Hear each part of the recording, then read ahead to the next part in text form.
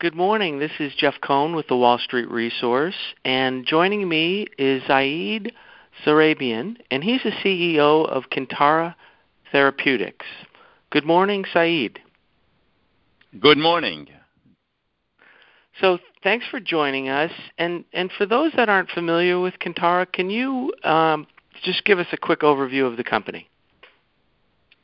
Yes, we are a NASDAQ-listed company, and due to recent events, because of an acquisition we made, we recently changed the name of the company to Kintara, and the NASDAQ symbol is KTRA. The company is really focused on oncology indications for grossly underserved patients. We currently have 2 phase 3 ready indications we're pursuing. The first one is a very deadly disease. It's glioblastoma multiforme, which is a specific kind of cancer that Senator McCain passed away from. Senator Ted Kennedy got the same disease. President Biden's son, suffered from the disease. It's an incredibly terrible disease because less than 5% of patients who get glioblastoma multiforme, which is a grade 4 tumor, survive beyond 5 years. So it's got a 95% death rate. The current drug, temozolomide, which is a chemotherapy regimen, was approved in 1999, and it has been generic since 2010. And that's what we mean by grossly underserved patients.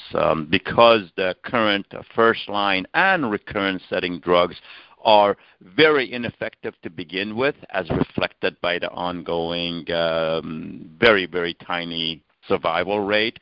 But also in glioblastoma, over 60% of the patients have an enzyme that repairs the damage done by the current first-line therapy, temozolomide.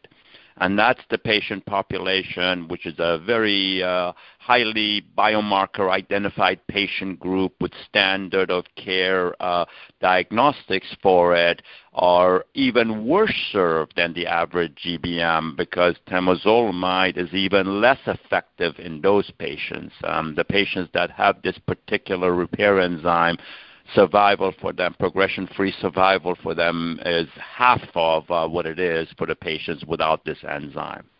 So Kintara has been primarily focused on this 60% plus of GBM population with this enzyme because they have a worse prognosis. But we know that our drug is equipotent in all GBM populations. But it's just a business decision to go after the patients that are the most suffering right now before we expand to the other patient group. So that's one indication. In order to diversify the company and increase the probability of success, in August of this year, 2 months ago, we acquired another company called Agero. They also are an oncology-based company, and they also are going after grossly underserved patients. The asset there is a photodynamic therapy where it's injected into the patient, and 24 hours later they come in and we activate the drug via a off-the-shelf laser light. And that acquisition was closed in August, and that's a phase 3 asset. We're now in the process of manufacturing enough drug to initiate the phase 3 study for CMBC, cutaneous metastatic breast cancer, which is a terrible disease, usually follows patients who've had mastectomy. It's open sores and lesions, infections, malodorous, quite painful, that form on the chest wall, neck, and back, and the current therapies, radiation and chemotherapy, are pretty ineffective. So we now have 2 phase 3 assets with the GBM asset VAL-083, which is a DNA-affecting alkylizing agent. It's a cytotoxic agent. Going into a registration study, we have planned on the first patient being enrolled in that registration study maybe as early as this year, but certainly in the very early part of calendar year 21. and we're targeting initiating our phase 3 for the CMBC trial in the middle of 2021 after we've manufactured sufficient quantity of drug to start that trial. Great. You've got a lot going on. In terms of the size of the market for your two lead candidates, what's the market opportunity? That's a great question. In GBM, global data recently published in, I think it was a 2018 study that showed GBM is currently an $800 million market growing to $1.4 billion by 2027. And for CMBC, cutaneous metastatic breast cancer, we had a study done by Charles River Associates that showed a $500 million market for CMBC for our product. So both of the indications are very large potential revenue opportunities that are available because the current therapies either don't work or have very nominal benefit for these patients. Okay. And so you acquired one. Was the other acquired as well, or was that developed in-house? No, Val-083, the cytotoxic agent, was also acquired about 10 years ago. The drug itself, the compound, was developed at National Cancer Institute, and a number of events occurred, including the funding being cut for NCI from doing clinical trials, etc. So our founder, Dennis Brown, who was always looking for a new better mousetraps and had an inherent interest in GBM, approached National Cancer Institute, and we in-licensed the compound and the data to be used for all future indication. It's interesting to note that while National Cancer Institute owned this product, this cytotoxic agent, they actually ran 40 phase 1 and phase 2 clinical trials in multiple solid tumor indications. So above and beyond GBM, there is a lot of data to support the potential efficacy of Val-083 in other indications like ovarian cancer, where we have a orphan drug designation outstanding for us, and we will pursue that in a linear, serial fashion. I think the best use of our existing capital is to take our two late-stage phase 3 compounds through the clinic and over the goal line, and then use the non-dilutive sources of capital from that, revenues, milestones, royalties, etc., because I intend to partner the GBM asset out with the right franchise to pursue these other indications. So in addition to GBM, ovarian cancer, particularly platinum-resistant ovarian cancer, is a very deadly disease, and the incidence rates are going higher. So we have an IND outstanding for that, and we have orphan drug designation. National Cancer Institute also studied Val-083 in non-small cell lung cancer, which makes up 80% of all lung cancers. So there is multiple other follow-on indications that we benefit from based on the licensing of Val-083 about 10 years ago. It sounds like in your portfolio you have some different mechanism of actions as well as some platform technology. Is that correct? Well, the platform technology is really called alkylating agent or cytotoxic agent. Val-083, which is the product we're taking into the GBM program forward, is a cytotoxic agent which have come from a platform of products that have proven both scientifically and commercially successful. There are many current oncology treatments include chemotherapy as a standard of care regimen. So that's why we're very optimistic that we have to show, of course, Val-083 is safe enough, and we have 1,200 patients worth of safety data there. But we are pretty highly confident that because cytotoxic agent and alkylating agent have already shown to work very effectively in multiple cancers, we don't have to prove the platform works. All we have to do is prove that this particular chemical compound works. Whereas with other companies where they're trying immunotherapy or delivering toxins, sort of the shiny objects that attract Wall Street, and I think in the future will have an impact in drug development as KEYTRUDA has. We think for GBM, those platforms are still a ways away from success, and the cytotoxic platform is an effective tool. In PDT... I'm sorry. Continue, please. And in the second asset that we have, photodynamic therapy, similarly, we believe that photodynamic platform, and in particular REM011, will be effective in multiple indications. So in addition to CMBC, we have plans to, in the future, take it forward with other cutaneous metastatic breast cancer, cancers beyond breast cancer, as well as LABCC, Nevis syndrome, etc. So there is about 3 or 4 additional indications for VALO-83 and about half a dozen additional potential indications for REM001, for which we are optimistic we can just expand the real estate of patients that can benefit from these 2 compounds. And for these 2 compounds, you're not looking for a cure. You're looking to extend quality of life. Is that correct? That's not quite correct. In GBM, overall survival is the endpoint. So although we do look for better safety signal and better quality of life, and patients that we have under care are definitely benefiting from that, according to our physicians at MD Anderson. In GBM, the endpoint is overall survival extension.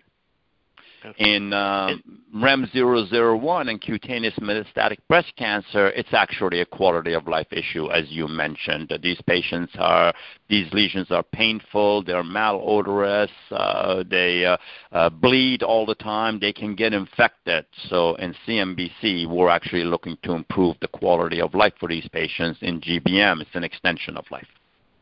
Okay. And have you had any write-ups in any journals about these? There have been a couple of write-ups. There was a article published on the study that we executed and completed in China for first-line therapy in a journal, and there have been a couple. But we just started an outreach about 4 weeks ago, after the merger was completed, after the financing was completed. It seemed like the right time to go tell the Kintara story widely and broadly, especially since in the SNO, which is Society for Neuro-Oncology meeting that occurred on November 19th, we published data on all 3 of our phase 2 patient groups. And in every case, we are doing better than the standard of care compared to the historical control arm. Phase 2s, as you know, are not the completion of the task. They're part of the journey, and they're designed to test safety in patients with the disease, as well as possibly dose ranging and efficacy. And they're geared to help the company decide whether they should expend the effort and money to go into a phase 3. And we're pretty optimistic that given the 3 patient groups that we have been studying, newly diagnosed GBM patients that have had no other treatments and they're getting VALO-83 and radiation instead of standard of care, that's a study that we're showing against a historical control of 5.3 to 6.9 months progression-free survival. We're showing 8.7 months. The second arm is a recurrent study being executed at MD Anderson Cancer Center. There, we are against a median overall survival historical comparator of a little over 7 months. We're showing 8.5 months, and these are ongoing trials, so they're not completed yet. And lastly, and probably most encouragingly, for newly diagnosed patients, again being executed at MD Anderson Cancer Center, we're actually showing a 10-month progression-free survival versus the historical control of 5.3 to 6.9 months.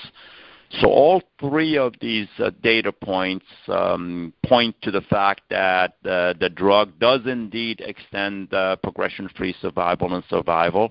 Its safety profile is incredibly well understood, consistent with other cytotoxic agents. It's lowering of the blood platelet count, which recovers for the most part by itself within the 3-week infusion cycle. And we're pretty optimistic that our go-forward plans, which are to start our registration study for GBM by the end of this month or very early Q1 2021, through a group called Global Coalition for Adaptive Research, which is a turnkey solution for GBM studies. And they're going to be studying 3 different compounds in parallel against a single control arm. So that's very exciting for us because between the 3 companies that are joining that trial, Bayer, who's already part of it, Bayer Oncology, Fazia, and us as the 3 companies versus the single control arm, we're fairly optimistic that our data to date, which seems to me better than the other 2 companies, can continue in a true registration study with a true control arm, which is really a requirement by the FDA. And as I said, that is target. Go ahead. Yeah, some color on how that came about, this collaboration study, and in a little color on how it works. Are you combining therapies, or how does it work? It's a great question. So the way it came about is 3 years ago, 130 clinicians got together in reply to the various calls from patient advocacy groups, patients, and the government to cut the cost of drugs. That's been sort of an overriding thing forever. Everybody believes pharmaceuticals charge too much and drugs are too expensive. And part of that is because drug development is expensive and risky. So GCAR, Global Coalition for Adaptive Research, got together and decided that a good way to create that opportunity is through an adaptive design program. And lucky for us and lucky for GBM patients, the first indication GCAR decided to focus on happened to be GBM. So they put a proposal in front of FDA for an adaptive design study that was approved by the FDA and actually has strong FDA support via a quote that's in our slide deck, public slide deck from Janet Woodcock of FDA about how she believes the GBM Agile will change and improve clinical trials in the future. So GCAR started this program, and their strategy was to run 3 separate companies at a time so that they don't dilute patient enrollment and compare it to a single control arm. So the program at GCAR is geared towards currently 3 patient groups in GBM. Patient group number 1 is recurrent, which is exactly the patients we've been studying, one of the patient groups we've been studying. The second patient group is called newly diagnosed, and that's broken into 2 cohorts. The 60% that have an enzyme that renders the current temozolomide highly ineffective. Temozolomide, as I said, was the first-line approved drug. So when temozolomide is given to patients, 60 to 66% of GBM patients have an enzyme that readily repairs the DNA damage done by temozolomide, which is a single-strand break of the DNA. Those patients have about half the progression-free survival versus the other roughly 40% of the patients that do not have that enzyme. So in the GCAR trial, there is recurrent, 1 group, and then group 2 is newly diagnosed MGMT methylated, which is 40% of the patients, and newly diagnosed MGMT unmethylated, which is the biggest underserved patient population out of everything we talked about, that have this enzyme that repairs the damage done by the current therapy. We are optimistic that when we initiate our trial, we will be going into all three arms, and that obviously gives us 3 shots on goal, because any of those arms succeeding is a multi-$100 million potential revenue stream. And then regarding your question of the treatment paradigm, newly diagnosed means that the patients will get the current standard of care, which is surgery. And surgery is called debulking because the physicians cannot remove often enough the totality of the tumor. This tumor infiltrates the microcapillaries. It's not a solid tumor like a marble where you can go remove it. Quite often you cannot even see the tumor inside the microcapillaries. And more importantly, unlike other solid tumor cancers like breast cancer, my wife had it and she chose to have a double mastectomy in order not to have to worry about a recurrence. In the brain, you cannot readily remove extra brain tissue to give yourself a safety margin. When they do breast surgery and cancer, they remove the tumor, but they also try to remove 3 centimeters of peripheral tissue as what's a safety margin. With brain, you can't do that because you'll be removing brain matter. So the physicians and surgeons have limitations on what they can do. That's why the drugs have to be a systemic drug that cross the blood-brain barrier. So in the GCAR trial, the recurrence setting is pretty simple. They have had surgery and temozolomide. The disease has returned, and they're going to be getting Val-083 as second line instead of lomustine. Lomustine is the current second-line approval. They will not be given lomustine because lomustine has very bad side effects, and the physicians would prefer not to give it. Then in the newly diagnosed setting, we will certainly go into the MGMT unmethylated, which is the 60 to 66% that have this repair enzyme. And there is a proposal for us to also be uniquely the first company to also participate in the methylated group. That is an FDA decision that is pending, and we will see what the outcome of that is. But we certainly are optimistic that we'll start the recurrent setting and the 60 to 66% of patients that have the MGMT enzyme late this year, early next year.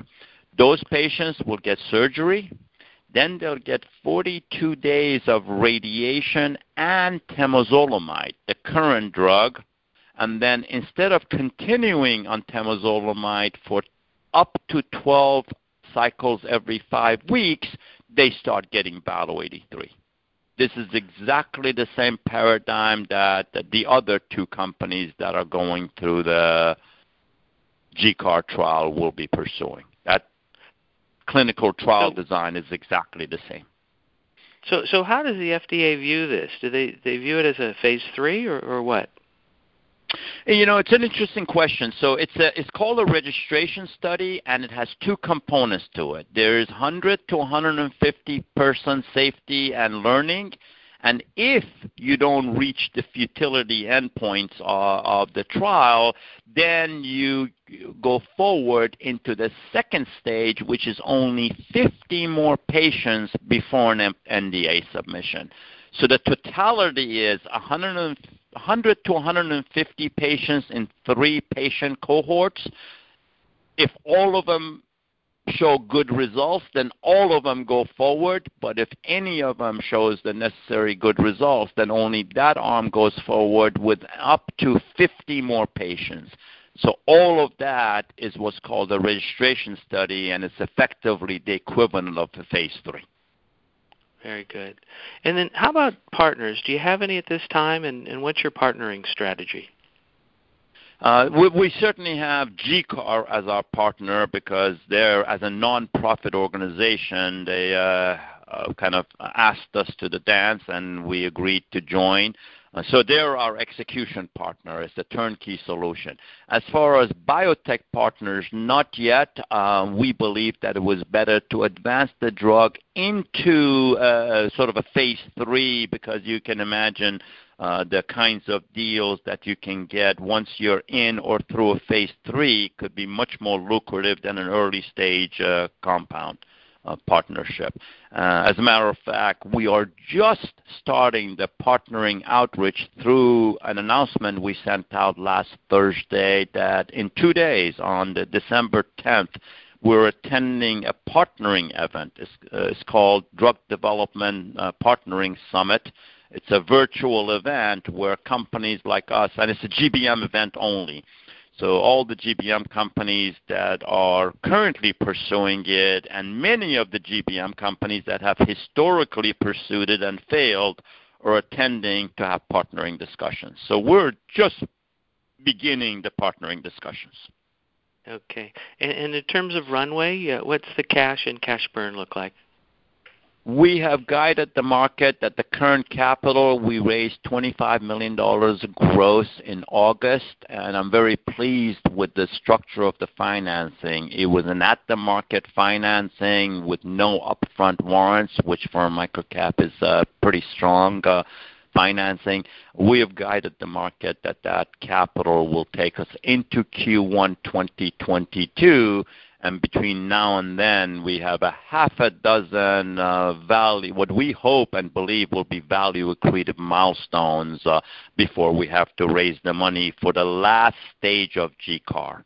We are funded for stage 1 of GCAR, which is the 100 to 150 patients I mentioned, and we are going to go back and raise a little bit more money for that final 50 patients at a time we've gotten sort of made that step progress from stage 1 to stage 2, and that's expected to be late 2021. Late 2021, early 2022. So looking out over, let's say just the next year, what are some of the events and milestones that we should look for? I think the first one is going to be the first patient dosing in the GBM Agile trial. You know that when you start the final stage, and the registration study on phase 3 is the final stage before you seek FDA approval with a new drug application. So we are targeting that first patient being dosed maybe in December or January timeframe. Then in Q1 of next calendar year, we will be publishing the top-line results from our recurrent study at MD Anderson. We're less than a handful of patients away from complete enrollment in that study, and that study had 83 total patients in it. Then in Q2 of next calendar year 2021, in 6 or 7 months, we'll be publishing the top-line results from the newly diagnosed adjuvant setting. That's the one that we're currently showing very, very good progression-free survival versus historical control, and it certainly is one of the major patient groups, two of the major patient groups in the GCAR study. So that's in Q2. Interestingly, though, those phase 2 results are going to be published after we've actually started enrolling our registration study, which is very unusual, but saves time and money for us and our investors. In Q2, we are also looking to have manufactured enough drug to initiate the 15-patient portion of our phase 3 study for CMBC with our newly acquired asset REM-001. So again, that's initiating a phase 3, Q2. And then lastly, 2 more parts. One is if we start that 15-patient study in Q2, we expect to be able to publish the top-line results from that in Q4. There's 40,000 patients a year, so we believe, based on our KOL input, that enrolling 15 patients is pretty easy and fast. And then finally, in Q1 2022, we expect to get the graduation timeline from stage 1 of GCAR to stage 2, which is the final 50 patients. So those are the biggest, and there's obviously, we'll be publishing other data as it goes along at various scientific meetings, but those are the big pieces. Q1, top-line results from our recurrent study. Q2, top-line results from our adjuvant newly diagnosed, as well as potentially the start of our phase 3 for CMBC.